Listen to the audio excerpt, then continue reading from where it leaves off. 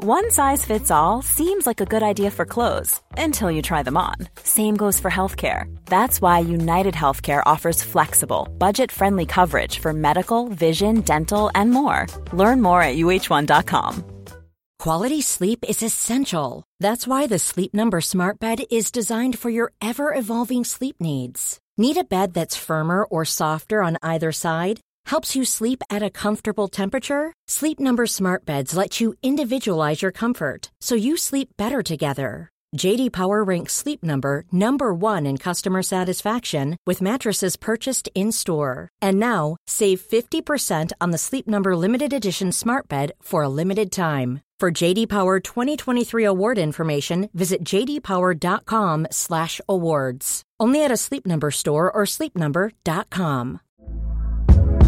Hey there, it's Michelle Norris. I'm host of a podcast called Your Mama's Kitchen. When I travel, I'm usually looking for a way to find a taste of home when I'm not at home. And one of the things I love to do when I am at home is entertain. And Airbnb allows me to do that. When I was in California recently, I rented a house that had a great kitchen. And when we were sitting around the table, we were all thinking, we're in someone else's house. Someone could be in all of our homes as well. If you have a home, but you're not always at home, you have an Airbnb. Your home might be worth more than you think. Find out how much at airbnb.com/host. You are listening to Missed Apex Podcast. We live F1.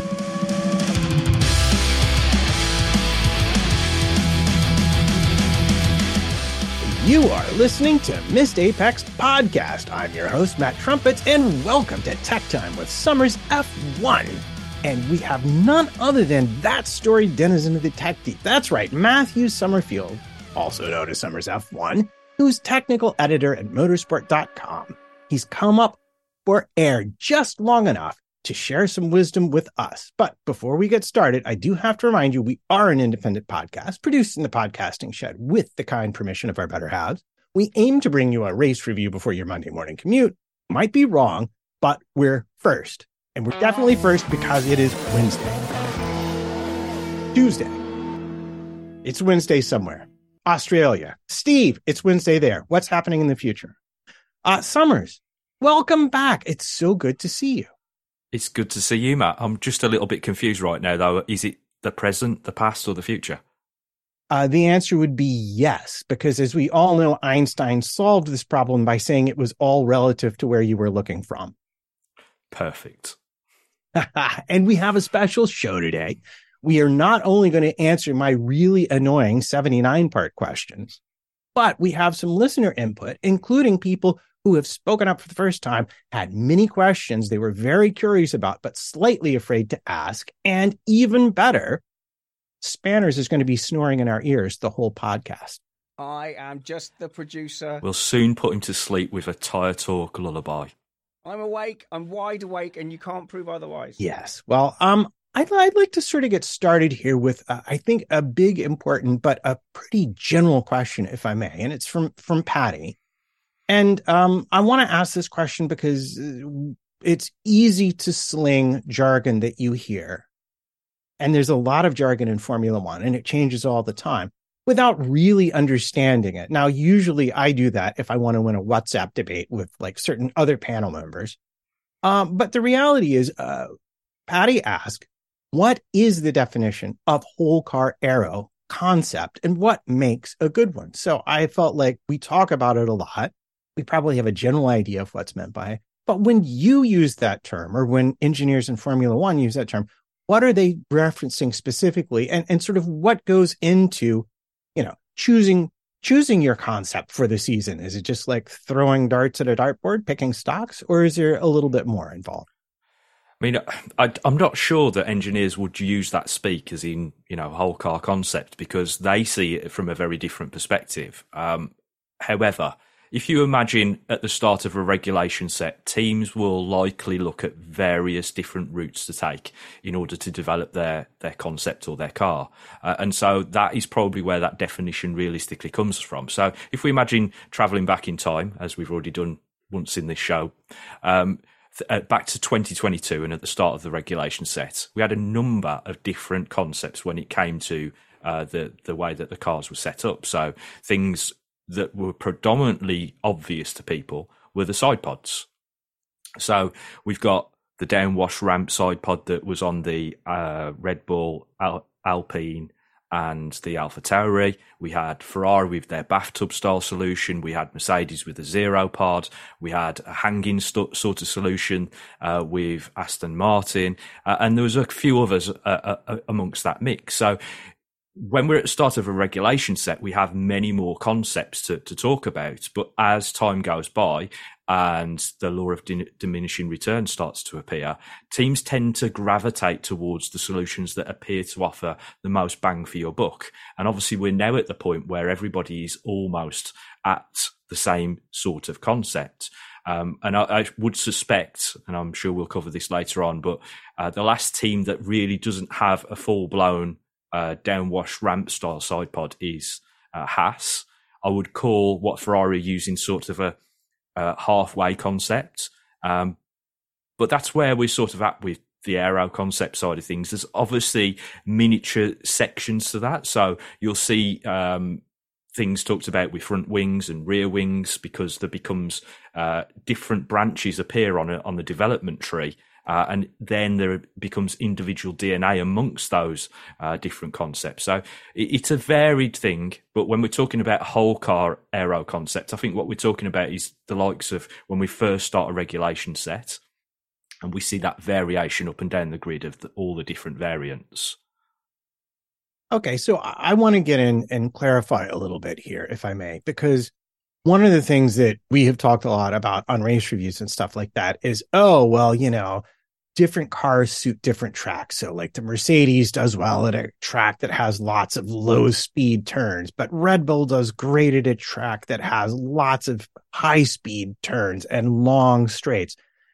Doesn't that to a certain extent also play into the idea that different cars have different aero concepts, in the sense that at the beginning of this, someone made a decision, we'll be most competitive if we make the car most efficient in this kind of a setting?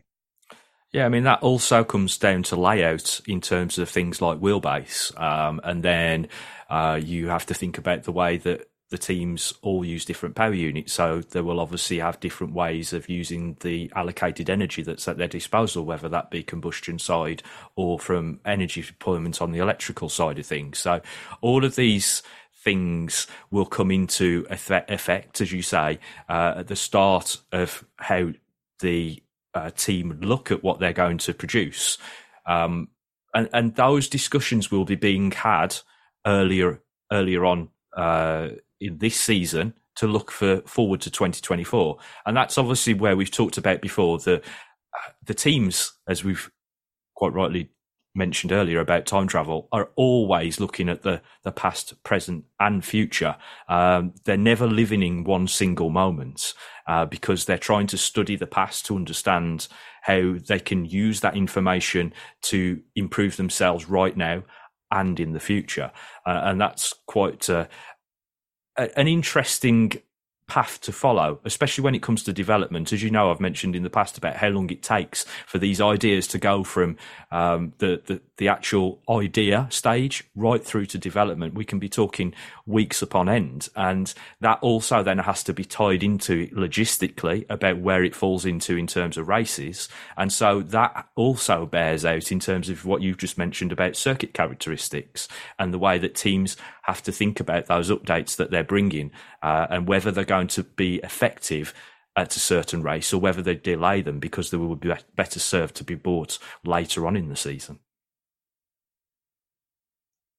Okay, and that actually makes for a great segue to the next question from Monster Man, because they ask, when a driver from a top team crashes and the car has to be craned, it's always a huge deal to get a picture of the floor.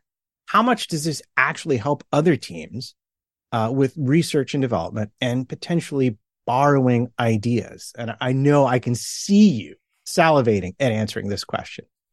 Yeah, I mean, I do think that one of the key things about this particular rule set is the fact that the performance differentiator has become the underbody performance that's created by the underfloor, and that all then bleeds outwards to everything else that surrounds it on the car. So whenever we do see a car from beneath, there is obviously people running towards it to be able to get those pictures. And obviously the main thing from my point of view is being able to compare them to images that we've seen in the past. Now, there is a situation whereby we might not have seen an update from a team that, because we can't see the underside of the car. So from my perspective, it's always very interesting to see these pictures once they're up on the crane, because it's something that we don't see, like a front wing or a rear wing. They're very easy to see where the development has come from. But in terms of the floor, we don't get to see those things. I'm going through this year's development schedule at the moment for some articles that I'll be bringing out at the end of the season. And because it's such a long season this year, I'm having to prepare them even earlier than I have in the past. It amazed me that when I looked back through these updates that we've seen, how many of the updates we didn't see until much later, when obviously the reveals happened because the cars were lifted. However, in terms of the teams and the way that they will accrue knowledge, they do get some of these photos ahead of time, because all of the teams will use spy photography. So they'll have their own photographers in the pit lane trying to get the best images they can. And invariably, they will accrue images via the fact that the floors are carried into the garages, etc. And we don't see those sort of things very often. However, I do think there is some bleed off, especially with the top teams. So if we look back to when Red Bull's floor was first seen at Monaco, there was a big hoo-ha about, they're doing this X, Y, and Z, certainly in terms of the way that they're using the expansion under the floor. And obviously, the reason there was a lot of debate around this is because other teams weren't doing those similar things. And so it appeared that Red Bull were obviously 1 or 2 steps ahead of everybody else. And we have, over the course of the season, started to see other teams starting to borrow those ideas. Like I've said, though, it takes time. It's not something that you can literally just copy and paste and put it on the car. So you have to work your way through these things, and there's a process involved. Right. And to that end, so let's take a team like Williams, which I believe you have said, or at least I have seen people say has some similarities broadly to Red Bull. So what you're suggesting is, if they had already had the same general idea as Red Bull, obviously not as well developed because they don't have the same budget and, decades worth of accrued information technology advantage and so forth. But if they were headed down the same general path, a picture of a Red Bull floor might be really useful to them as they're thinking about what to do with next year's car. Most certainly. But there is only so much you can learn from a photograph. Right. And obviously we do have more rules in place in regards to the lending of information from one team to another in terms of photography, because of what happened in the past. However, Aston. I didn't say the words. If, however, we're talking about Williams, Red Bull actually copied something from Williams, which was an interesting nugget, which they openly admitted that they'd copied it from one of their rivals, or they'd borrowed that idea from one of their rivals. And it was in as much as the corner of the diffuser, in which the geometry of the corner of the diffuser. And that's now found its way onto the Red Bull. So it's not only the front teams that teams copy from. There's always good ideas. It's just how they're implemented and whether they're going to add performance to the car. Now, this was something that would come across as quite minor if you looked at it, through the photos. But from obviously the data point of view, Red Bull found that they found some performance in CFD in the wind tunnel, and it's now on the RB19. So it's not something that's isolated to just the top teams. All of the teams will be looking at one another to try to find the next big thing that will help them improve their performance. Okay. And so, like, just to contrast before we move on to our next question, a team, let's say like Mercedes, would have a much harder time making direct use of that information because fundamentally their car works better under different circumstances. So that implies that how they're using all of their stuff wouldn't really necessarily be as well served by the information they glean from rivals who treat things differently. Yeah, but I would still say it could be applicable in as much as the way I've just mentioned about Red Bull finding information from Williams, because although they do have very similar concepts in some ways, there is still a huge amount of differences in the dimensions that we're talking about on each car and the way that everything interacts with one another.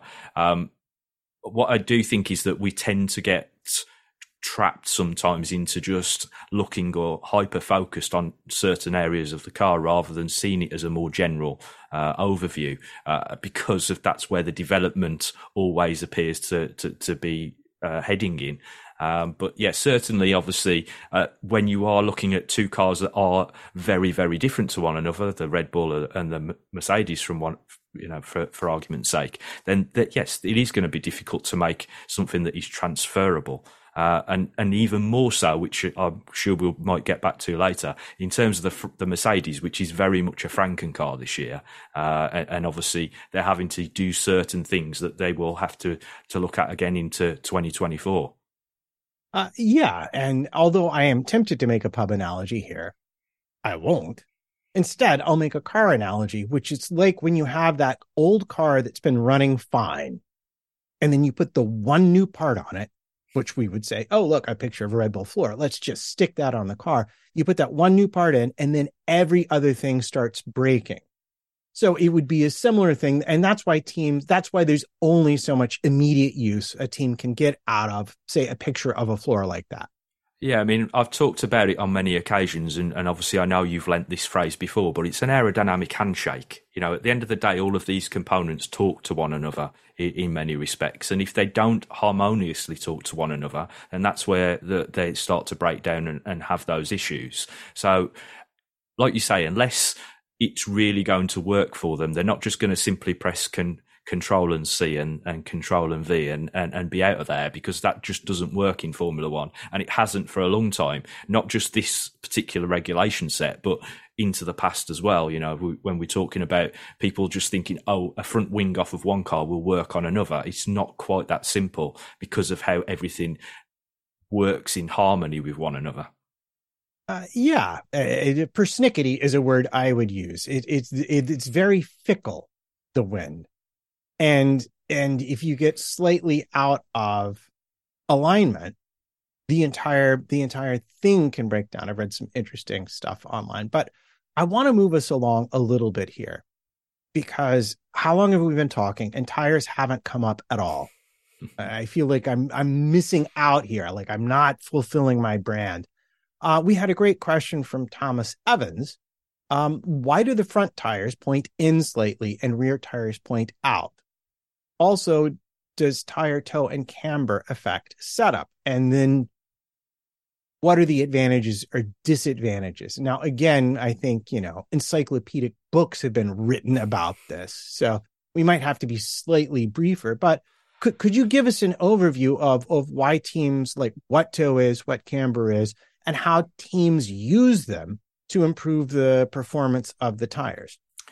Yeah, I mean, again, this sort of thing is always a trade-off. Now, one thing that I did want to bring up, because obviously I did get wind of some of these notes, is there's what I call a cheat sheet available in the event notes section at each particular race. So I've pulled up the ones from Qatar to give us an example. Now, we're talking about camber.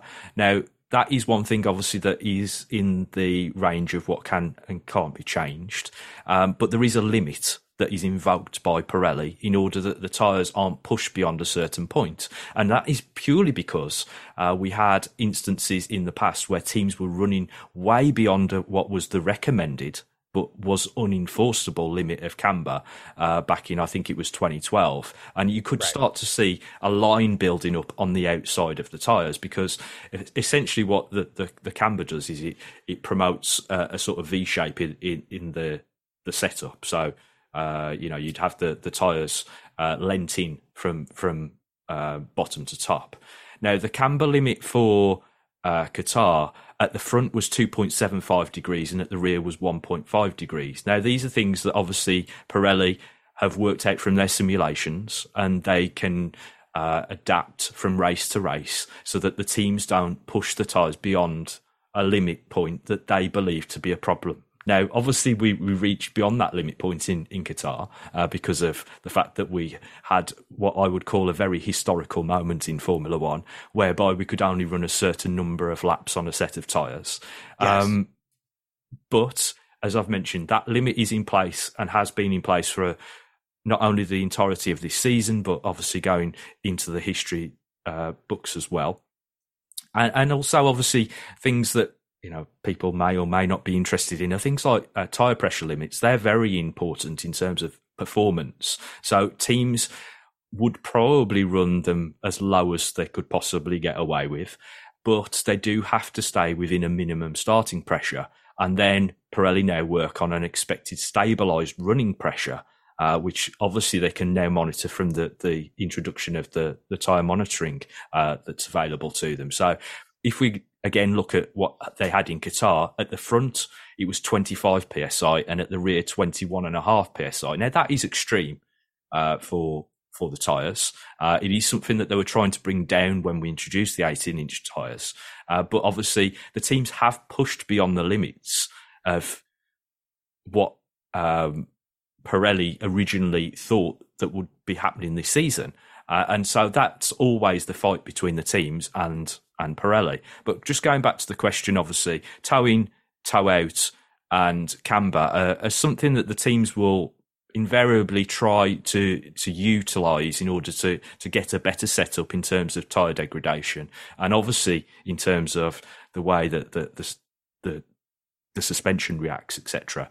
But it is I don't like to say a black art because, tyres are a black art in many ways. Some teams are just very good at it and other teams tend to struggle with that. But it is an area of performance that the teams have to very, very finely tune in order to get the very best out of them.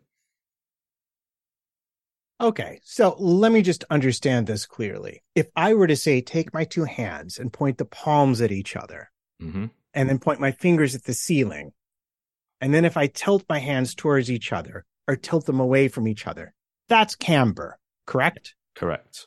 Now, if I do the same thing, only I point my fingers straight ahead at each other or away from each other, that's toe.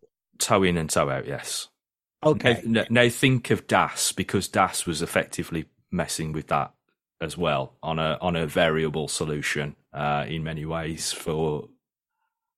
So DAS was something that Mercedes introduced several years ago now, but was banned almost immediately because it was it was allowed to be run for a season, but it was an idea that Mercedes had sitting in a drawer and decided to implement purely because they had the capability to introduce it at that particular point. But obviously, because it was a driver controlled setting that was being used during the course of racing conditions, the FIA decided that it was something that they didn't want every team to exploit going forward. So they only allowed it for one season. But that was something that was working in that realm and allowed adjustability during the course of a race. And if I tilt the wheels towards each other, camber, that would be negative camber. The advantage, as I understand it, is that when I go into a turn, all the weight goes to the outside, and then that wheel actually gets shoved fully onto its contact patch. So if I get the camber right, then I'll have more grip around that turn. Yeah, and as I mentioned, that's why we started to see teams go beyond what was considered to be the recommended limits, because there was a reason for that. It increased performance. And so that's why now that we find that there's a limit in place to stop teams actually taking things too far and almost causing issues for Pirelli, in as much as that we could have construction failures, which we had roughly around that sort of time at Spa. I think it was Spa 2012, which was when all of this really came to a head, and that's when the limit was put in place. Okay, I have a next question, but first, I think I have a bumper.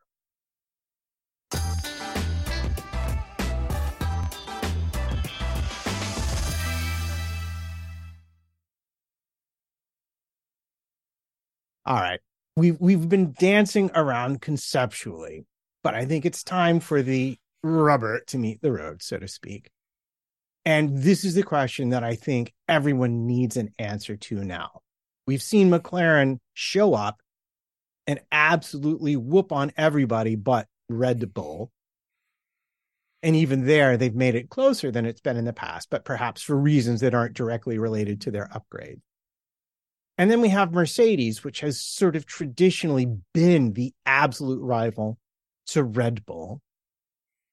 Who's going to win in 2024? Tell us now, please, in a short sentence.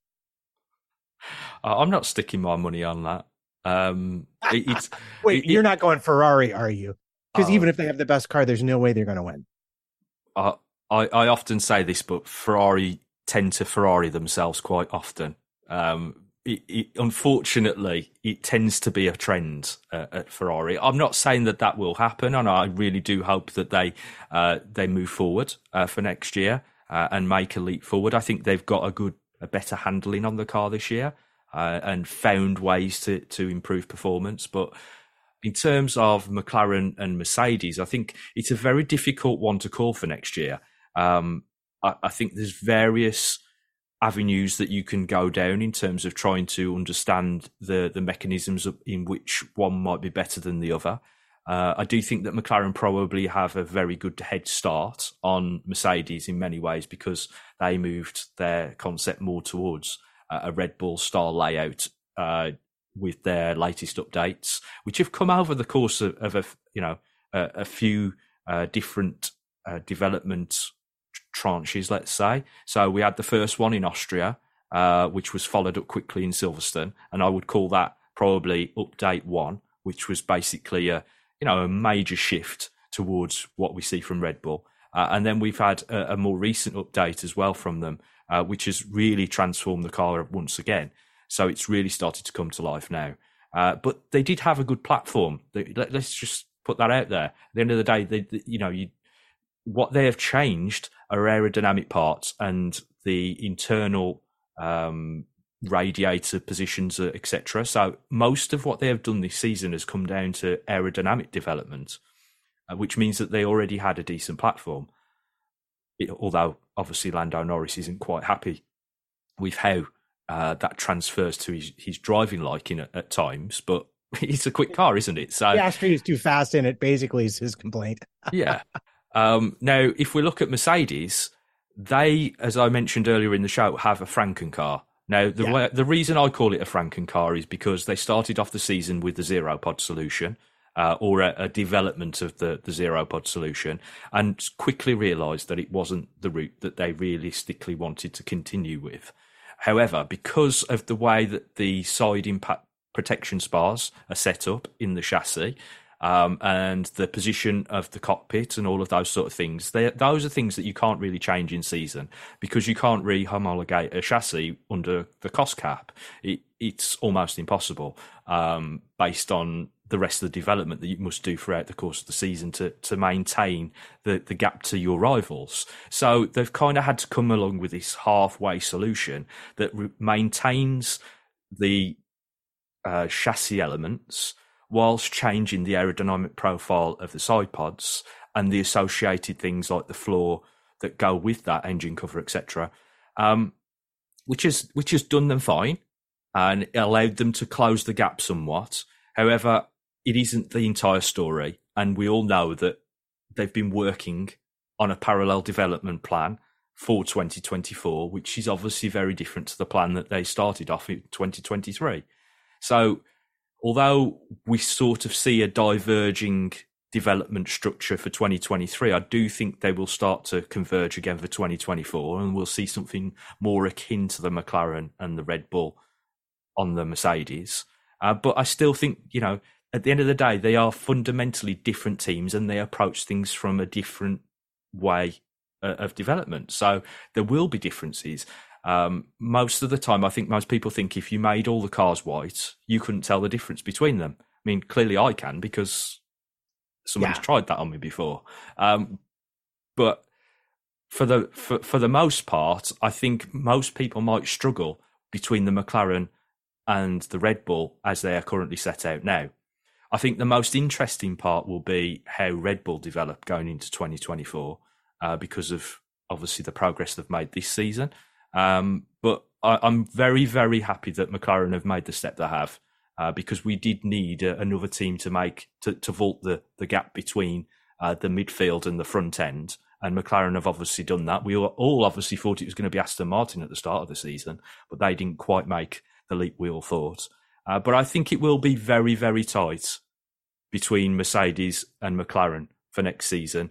But I do have the sneaking suspicion of a voice in the back of my head, and it might be Ron Dennis telling me about how a works team will always beat a customer team. Wow, that's a very interesting thing. And it's astonishing to me how high a hurdle a simple letter from the FIA can be for certain teams when they look like they have made a leap.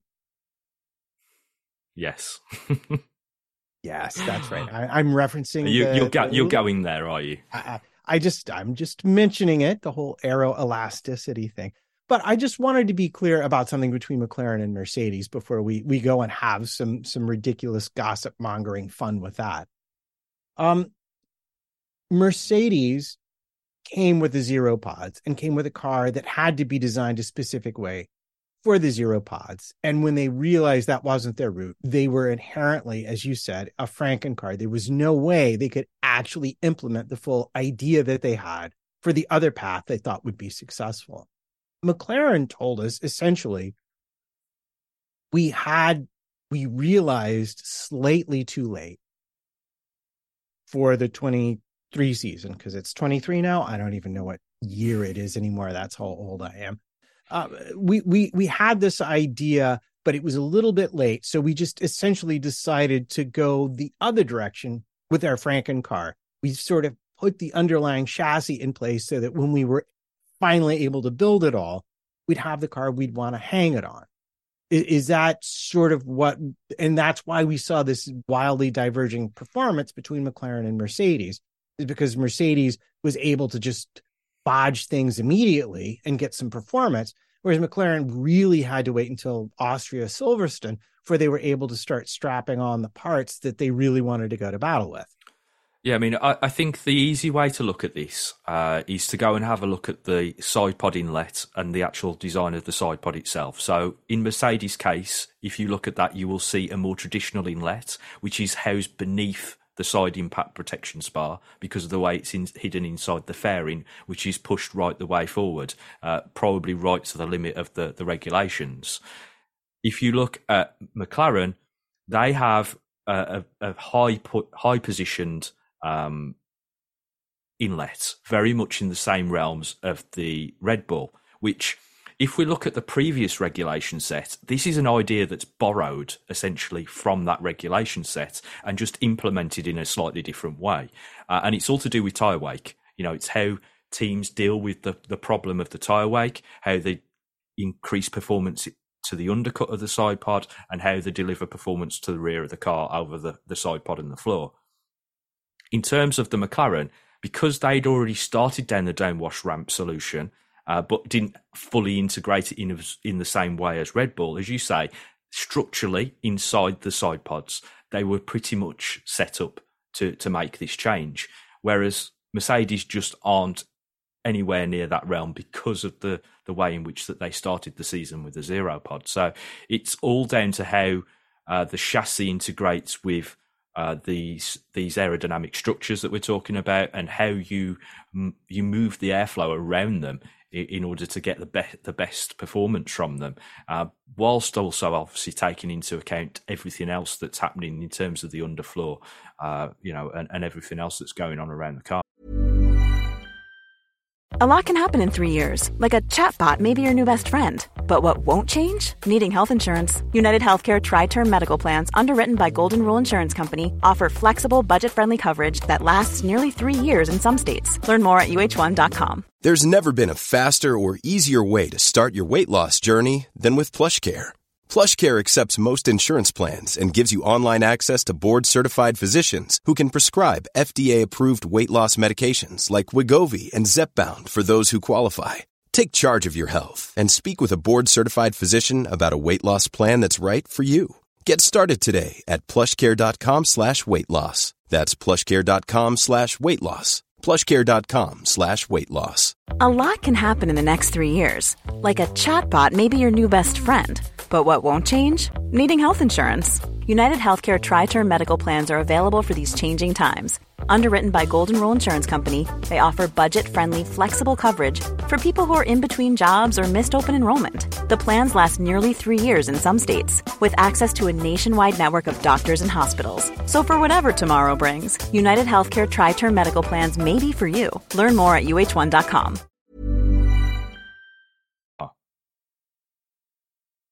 The teams don't often agree on much. But one of the interesting things I've been noticing is pretty much all the teams are saying at this point for the season, we've come to the point where we need to fundamentally change some things with the chassis in order to find more performance. And so as interesting as that question was from Daz about McLaren and Mercedes, it also kind of brings into focus this next question from SN893, which is how much performance is left to extract from this rule set. Now, if I'm Pirelli, this is always a dangerous question, and I always underestimate exactly how much is left. But we're also talking about relative performance here.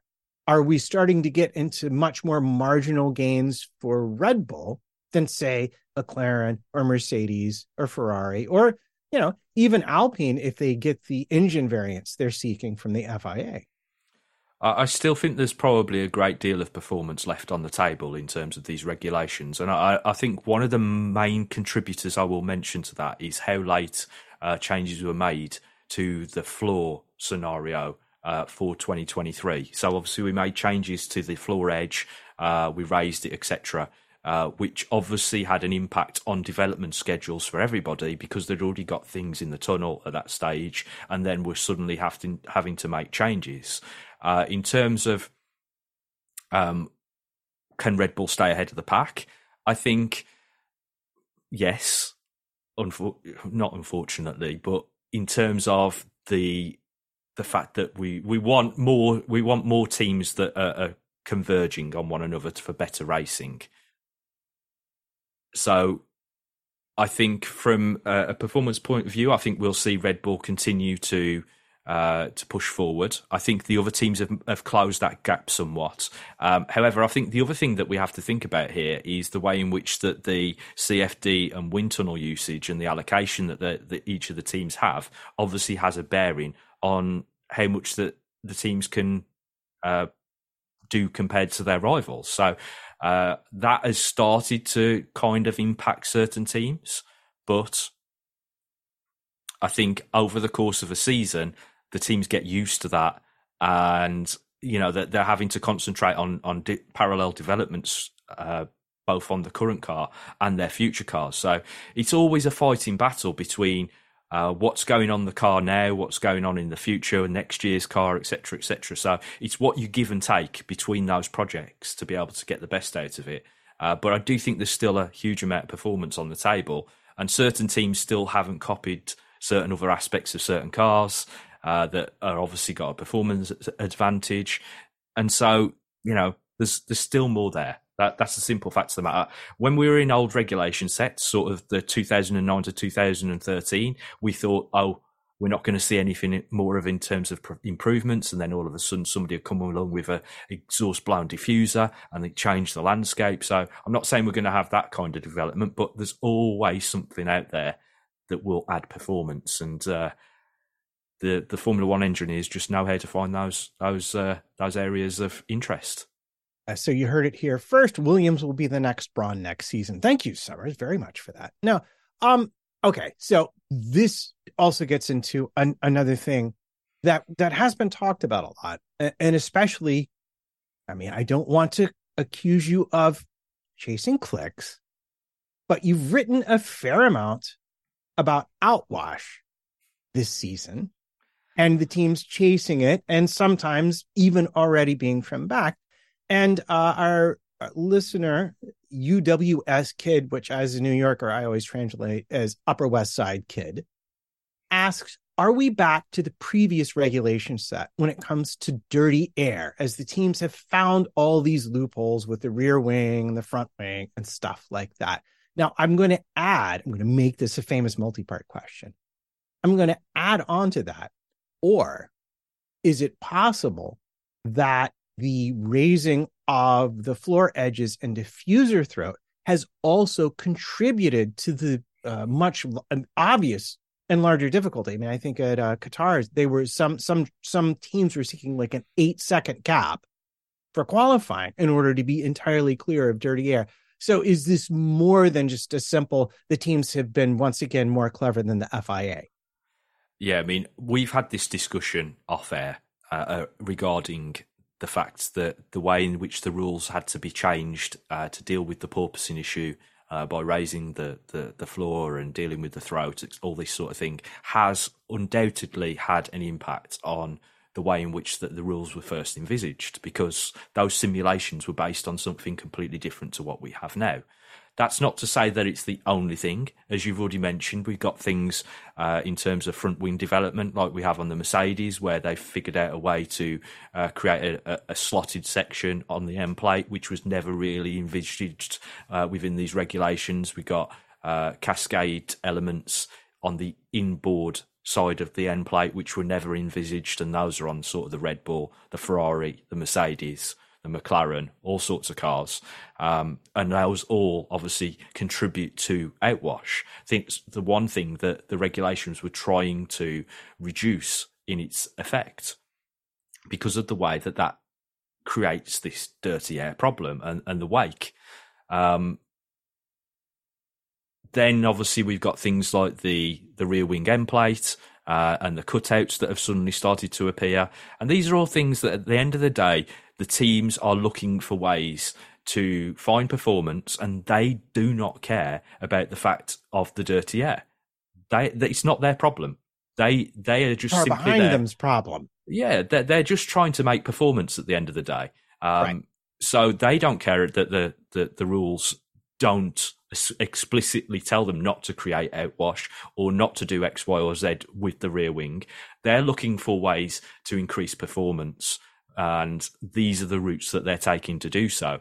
However, I don't think we are quite at the same level as we were in the past in terms of this problem with dirty air. And I don't think we probably will get to that stage, especially if we have a wind back in certain areas like the front wing and the rear wing solutions that we're seeing. Obviously, that's not going to happen for next year, I wouldn't have thought, because we're past that point. Yeah.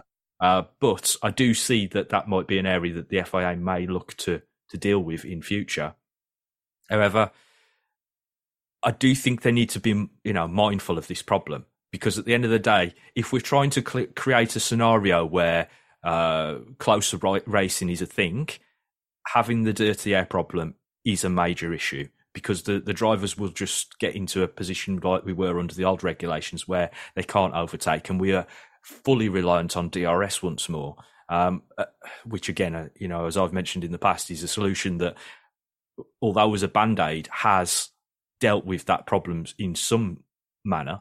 I don't think it's the right way to use it, but it's there and it's available to the teams and the drivers. So I do see a point where the FIA have to step in and deal with this problem again. But as we stand right now, I think it's okay But I do see some time in the future where we might have to address it. Okay. We've had a lot of fun answering listener questions, and we've sort of danced around it earlier with Aston. But I'm going to get to it. One of the biggest tech stories, and it's especially big because I know certain people actually got to see this particular technical directive.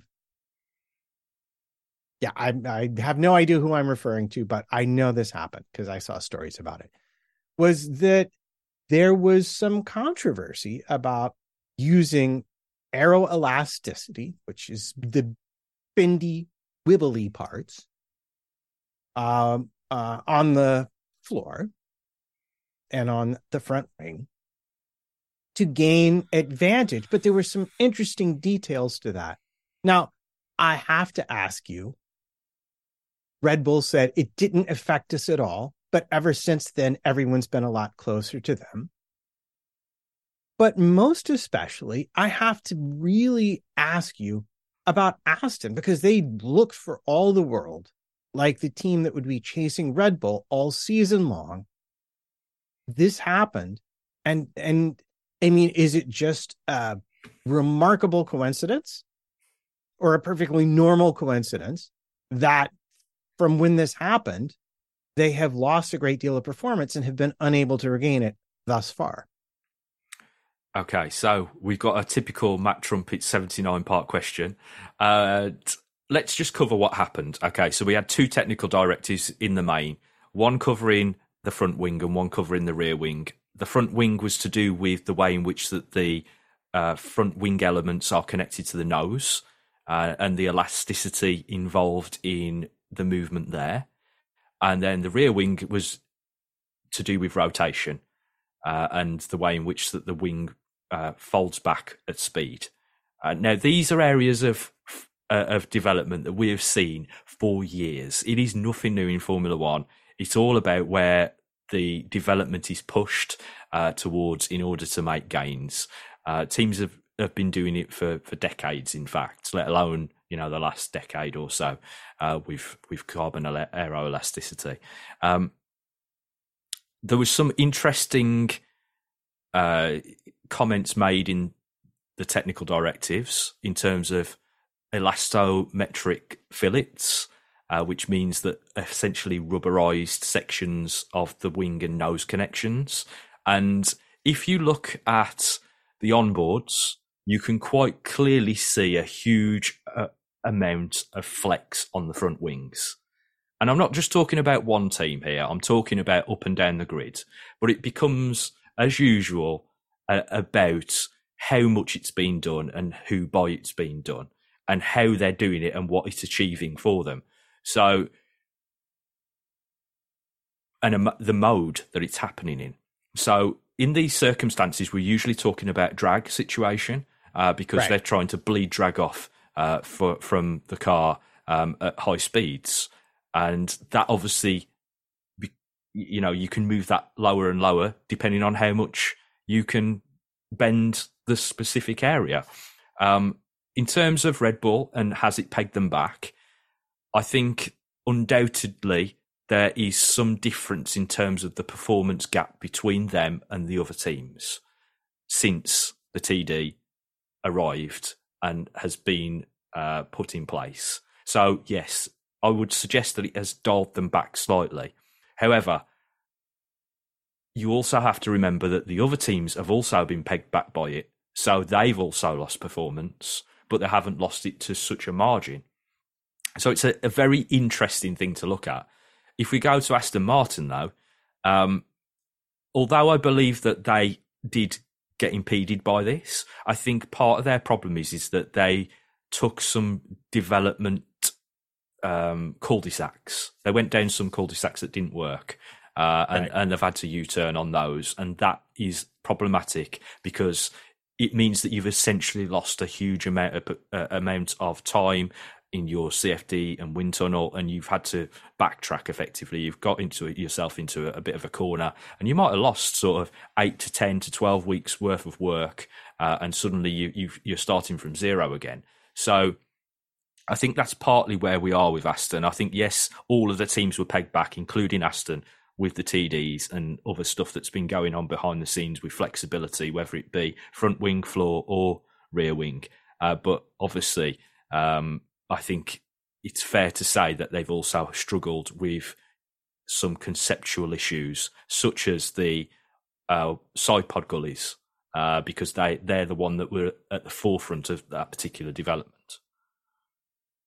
Sorry, I was just busy selling all my stock in aluminum foil.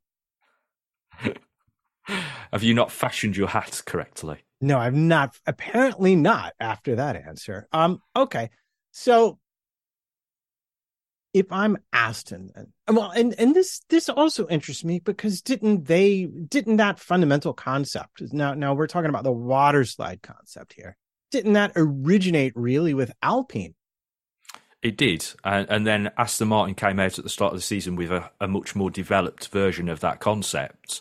However, they also then upgraded, or updated as I like to suggest, rather than upgrading, because an upgrade suggests that it actually improves performance. And in their case, it was an update because it didn't actually provide the performance that they thought it was going to. And they've sort of had to sidetrack and backtrack a little bit in many respects on certain parts of the car, including their front wing and the side pod solution. So Aston is a difficult one this year, especially because of what's happened with McLaren and the upsurge that they've had in terms of performance, who have also taken on the water slide gully solution as well, and obviously had good success with it.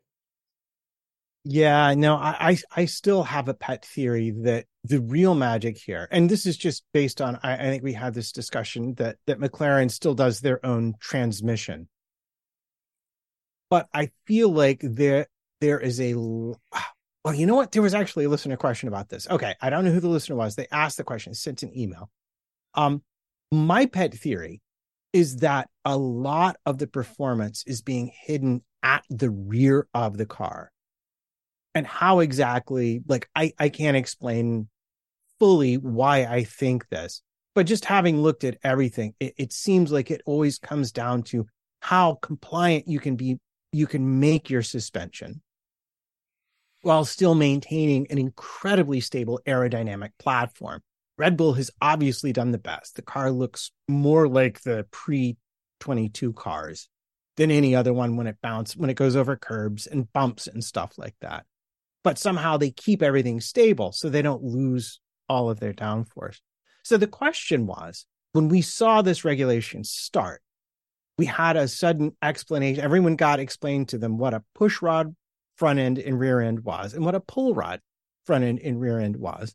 And 2 years into these regulations, have we come to any conclusions about one being necessarily the correct or the more correct choice for these regulations than the other, both at the front and at the back?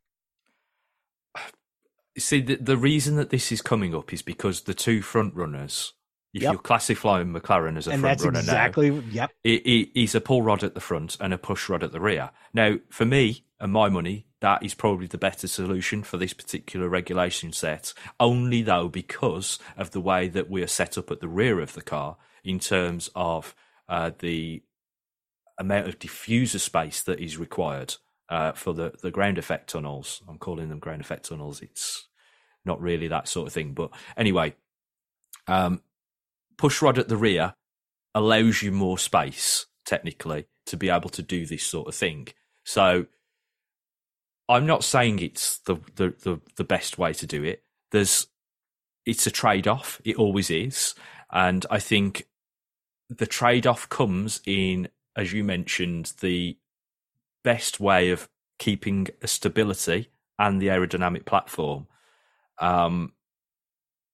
whilst thinking about the packaging scenario. So if we go to the front end, for argument's sake, with the Red Bull and the McLaren having pull rod, their aerodynamic profile from the front wing to the side pods, which is incredibly important, and from the front wing to the leading edge of the floor, which is incredibly important, is very different to the aerodynamic profile of a car that has a push rod solution because of the way you set the fairings up. On top of that, you have things in terms of packaging. So you're playing around with weight in this scenario, and we're not talking huge amounts of weight, but we're talking about weight because of the position of the elements inboard of a push versus pull rod. And it also allows some interesting packaging scenarios. So let's think about what Red Bull have done this season with their chassis. Now they have what I would call a V-shaped chassis, where they've cut away the side cross-section of the chassis, more so than anybody else, which is obviously advantageous in allowing the airflow to move in that particular area of the car. So these things, as we've already said in the past, are things that compound with one another. You add them step by step. And if I'm going to use, if we've already talked about golf at the start of this live stream. Oh, let's talk about it more, because you and I both love to play a good game of golf. I would describe it as something that we use in golf called strokes gained. Right. So strokes gained is when essentially you work out how from a development point of view, how far you get down, you will gain strokes on the field. Now, this is something that Formula One teams are essentially doing because they're working on how to compound every decision they make to the point where it adds performance. And that's where we're kind of at with the likes of Red Bull. They're already past the point of understanding the overall concept of the car, and they're now adding performance by compounding things down the car. Everything you look at on that car is just much more honed compared to 2022. As I mentioned earlier, I'm working on some of the stuff to deal with at the end of the season. And one of those is a look at the Red Bull. And it's very interesting to now look back and compare it with last year's car and how much progress that they made between 22 and 23 on very, very interesting areas of the car. Things like brake ducts, the chassis design, the way they've set the side pods up, the improvements that they've made on the underfloor design. They've just compounded everything. And other teams are still learning those areas. Yeah, well, other teams should have perhaps spent more money coming into the first season of these new regulations.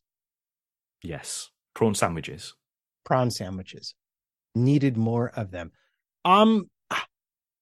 We haven't really talked about, but I think there's one sort of big tech story. And by big, I mean like literally quantitatively big tech story heading into Austin. And you mentioned them earlier, Haas just being, well, I think dreadful would be acceptable. They would probably laugh at me because it wouldn't adequately describe how bad it's been for them. But they put all of their cookies into the basket at Circuit of the Americas, to the point where I've read they actually had to rent a special garage to get started on their build because they didn't think they necessarily have enough time if they waited till they could just get the cars and things to the track.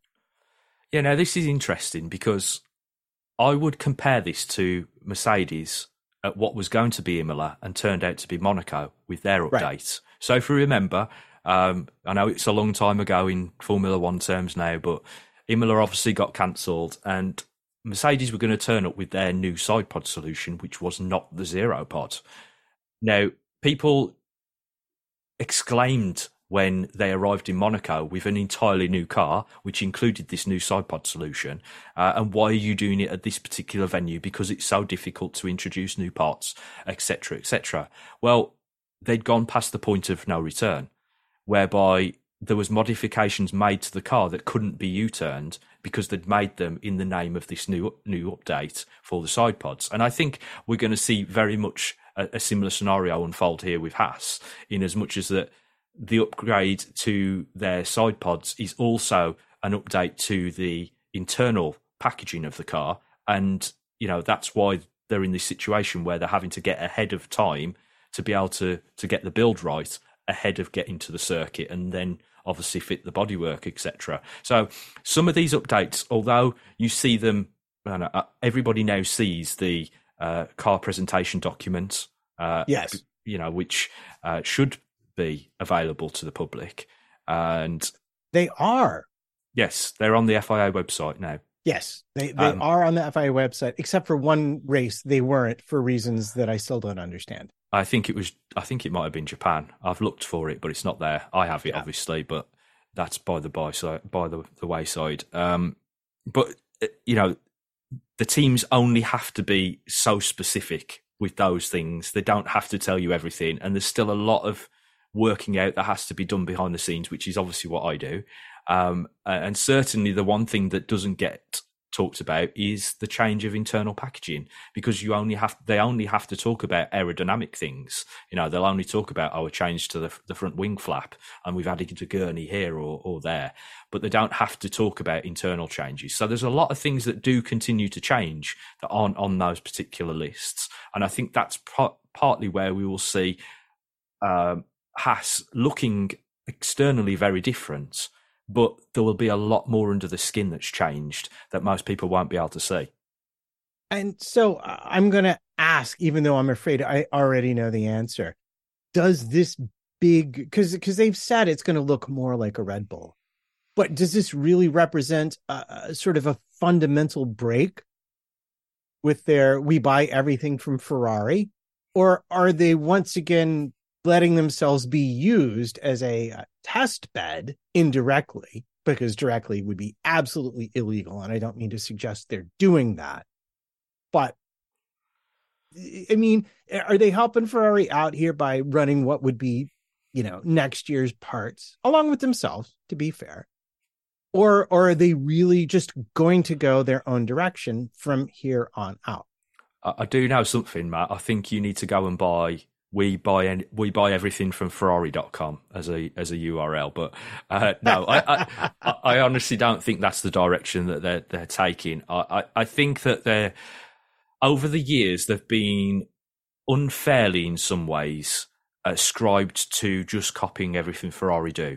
Now, yes, they do fundamentally go in the same direction as Ferrari, but when you're buying a huge amount of the car structure from that particular supplier and you have their power unit, then you probably are going to follow that direction. It is the proper way to do it, but it obviously will always put you behind the 8-ball as well, because you're always following somebody and you're never actually making things develop your own pathway. You're not starting something from scratch and building out from there like everybody else does up and down the grid. Instead, you're sort of following in the wake of somebody.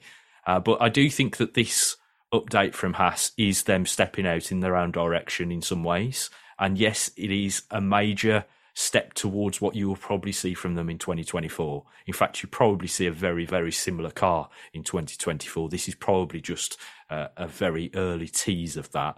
And then fundamentally they will change things on the chassis that they can't do this season.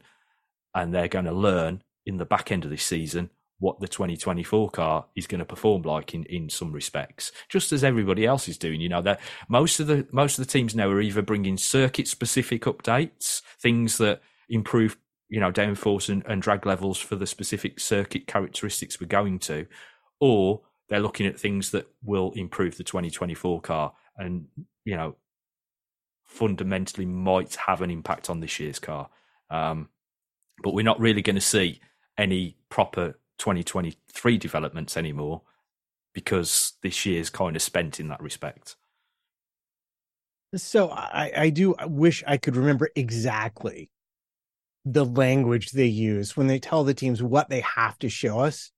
Well, it can be different, but if it's a certain amount different, then yeah, you do have to show us. But if it's just this kind of different, we don't really care so much. And it is kind of funny how the teams will look at that and just choose to either include stuff or not, depending upon how they feel like it. Real quick, before we end this on a high tire note, I do want to mention that I have seen McLaren touting their use of recycled carbon fiber. And one of our live chat participants asked about this earlier and said, is this a real thing?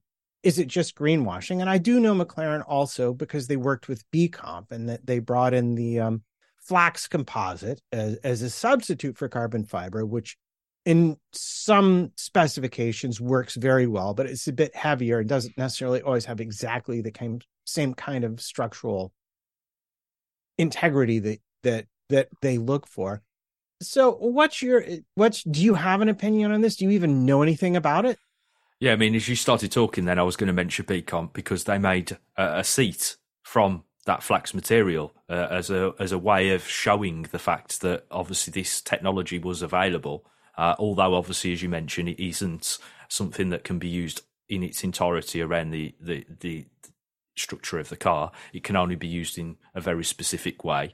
And in terms of the carbon fibre side of things, yes, I understand what McLaren are looking to do in terms of reducing the footprint of the components that they are generating and obviously recycling or upcycling components in order to reduce their output.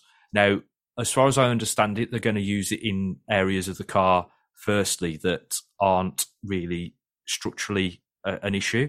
And I believe it's to do with those rotating advertising hoardings that they've got on the side of the right. cars, the little panels. I believe that's what they're making this from to start with. But it is something that they can scale a little bit more in terms of perhaps bodywork. I think from an interesting point of view, I think there's a limit to where this can be utilised. So if it's a stressed member, then it's going to need to be something that is produced from scratch. Whereas things like front wing flaps or a side pod panel, etc., can obviously be made from a recycled component, for argument's sake. So I think it's an interesting thing with McLaren. They, as you've already mentioned, they tend to head in this direction, and I don't think it is fantastical in many ways in terms of the approach that they're going to take is something that is out of this world, but it's something that will add up over time. And if it continues to be used, then other teams will see a benefit from it. And obviously there's a cost implication. And when you're under cost cap, you've got to find ways to improve things from a cost side of the coin. So I think that is obviously on their mind, and that is an area where all of the teams will look at in the future, not only from a green point of view, but from a monetary point of view. Yeah, well, I mean, and I hate to bring up road relevance, but it does seem like one of those things, like one of the biggest issues with using carbon fiber in road cars is it's expensive to lay it up. But if you've got it and you can recycle it, then, well, you save weight on a car, then you get better fuel mileage, you get better performance. There's a lot of good that will come out of it. I want to finish with tires. Of course. And it doesn't have to be the longest explanation, but we've seen Ferrari be very positive about getting on top of their tire degradation. And usually that means that they figured out some kind of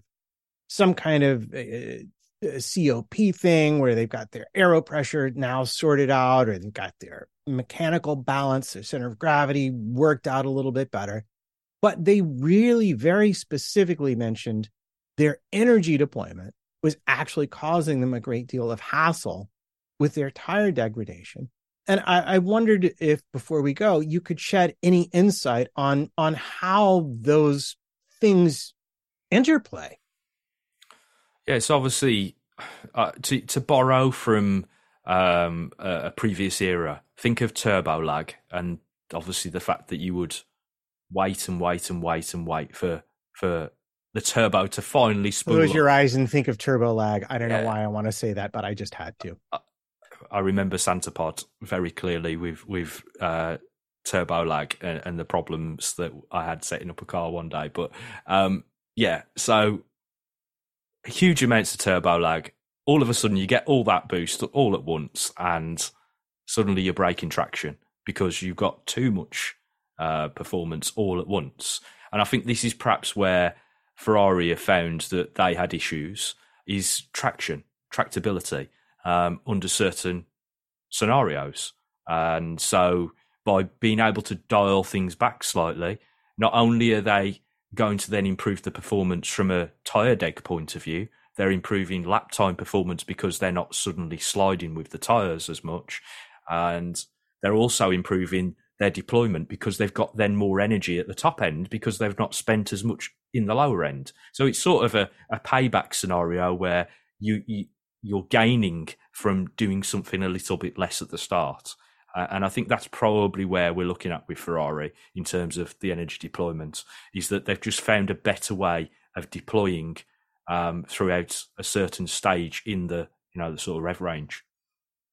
Okay, well, I got to say, thanks so much for taking the time to come and explain these things to us and answer my ridiculous multi-part questions. Where can we find you these days? Well, the best place to find me is the place that I think is called X now, is it? Or is it still called Twitter? I mean, I still call it Twitter. I've still got it as the Twitter app. So you know us old people. It's named whatever it was named when I learned it the first time. I don't care how many times you change it afterwards. So yeah, I'm Summers F1 on Twitter or X or whatever it's called this week, Elon.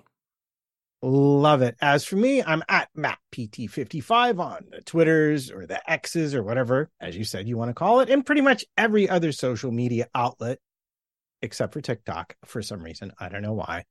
And I just want to say thanks everyone for listening and remind you that we will see you around 9:30 p.m. UK time. Subtract 5 if you're on the East Coast like me, for the live review of the Circuit of the Americas Grand Prix. And until then, talk tires, think aero, and remember, little whirls make bigger whirls, and so on to viscosity.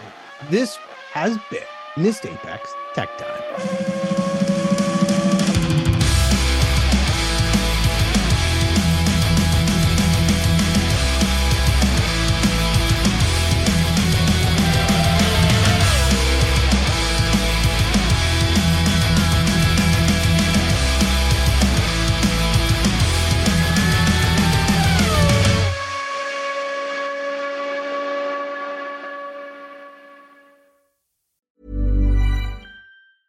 Need new glasses or want a fresh new style? Warby Parker has you covered. Glasses start at just $95, including anti-reflective, scratch-resistant prescription lenses that block 100% of UV rays. Every frame's designed in-house with a huge selection of styles for every face shape. And with Warby Parker's free home try-on program, you can order 5 pairs to try at home for free. Shipping is free both ways, too. Go to warbyparker.com/covered to try 5 pairs of frames at home for free. warbyparker.com/covered. Planning for your next trip? Elevate your travel style with Quince. Quince has all the jet-setting essentials you'll want for your next getaway, like European linen, premium luggage options, buttery soft Italian leather bags, and so much more. And is all priced at 50 to 80% less than similar brands. Plus, Quince only works with factories that use safe and ethical manufacturing practices. Pack your bags with high-quality essentials you'll be wearing for vacations to come with Quince. Go to quince.com/pack for free shipping and 365-day returns. Mom deserves the best, and there's no better place to shop for Mother's Day than Whole Foods Market. They're your destination for unbeatable savings, from premium gifts to show-stopping flowers and irresistible desserts. Start by saving 33% with Prime on all body care and candles. Then get a 15-stem bunch of tulips for just $9.99 each with Prime. Round out Mom's menu with festive rosé, irresistible berry chantilly cake, and more special treats. Come celebrate Mother's Day at Whole Foods Market. When you need mealtime inspiration, it's worth shopping Kroger, where you'll find over 30,000 mouth-watering choices that excite your inner foodie. And no matter what tasty choice you make, you'll enjoy our everyday low prices, plus extra ways to save, like digital coupons worth over $600 each week. You can also save up to $1 off per gallon at the pump with fuel points. More savings and more inspiring flavors make shopping Kroger worth it every time. Kroger, fresh for everyone. Fuel restrictions apply.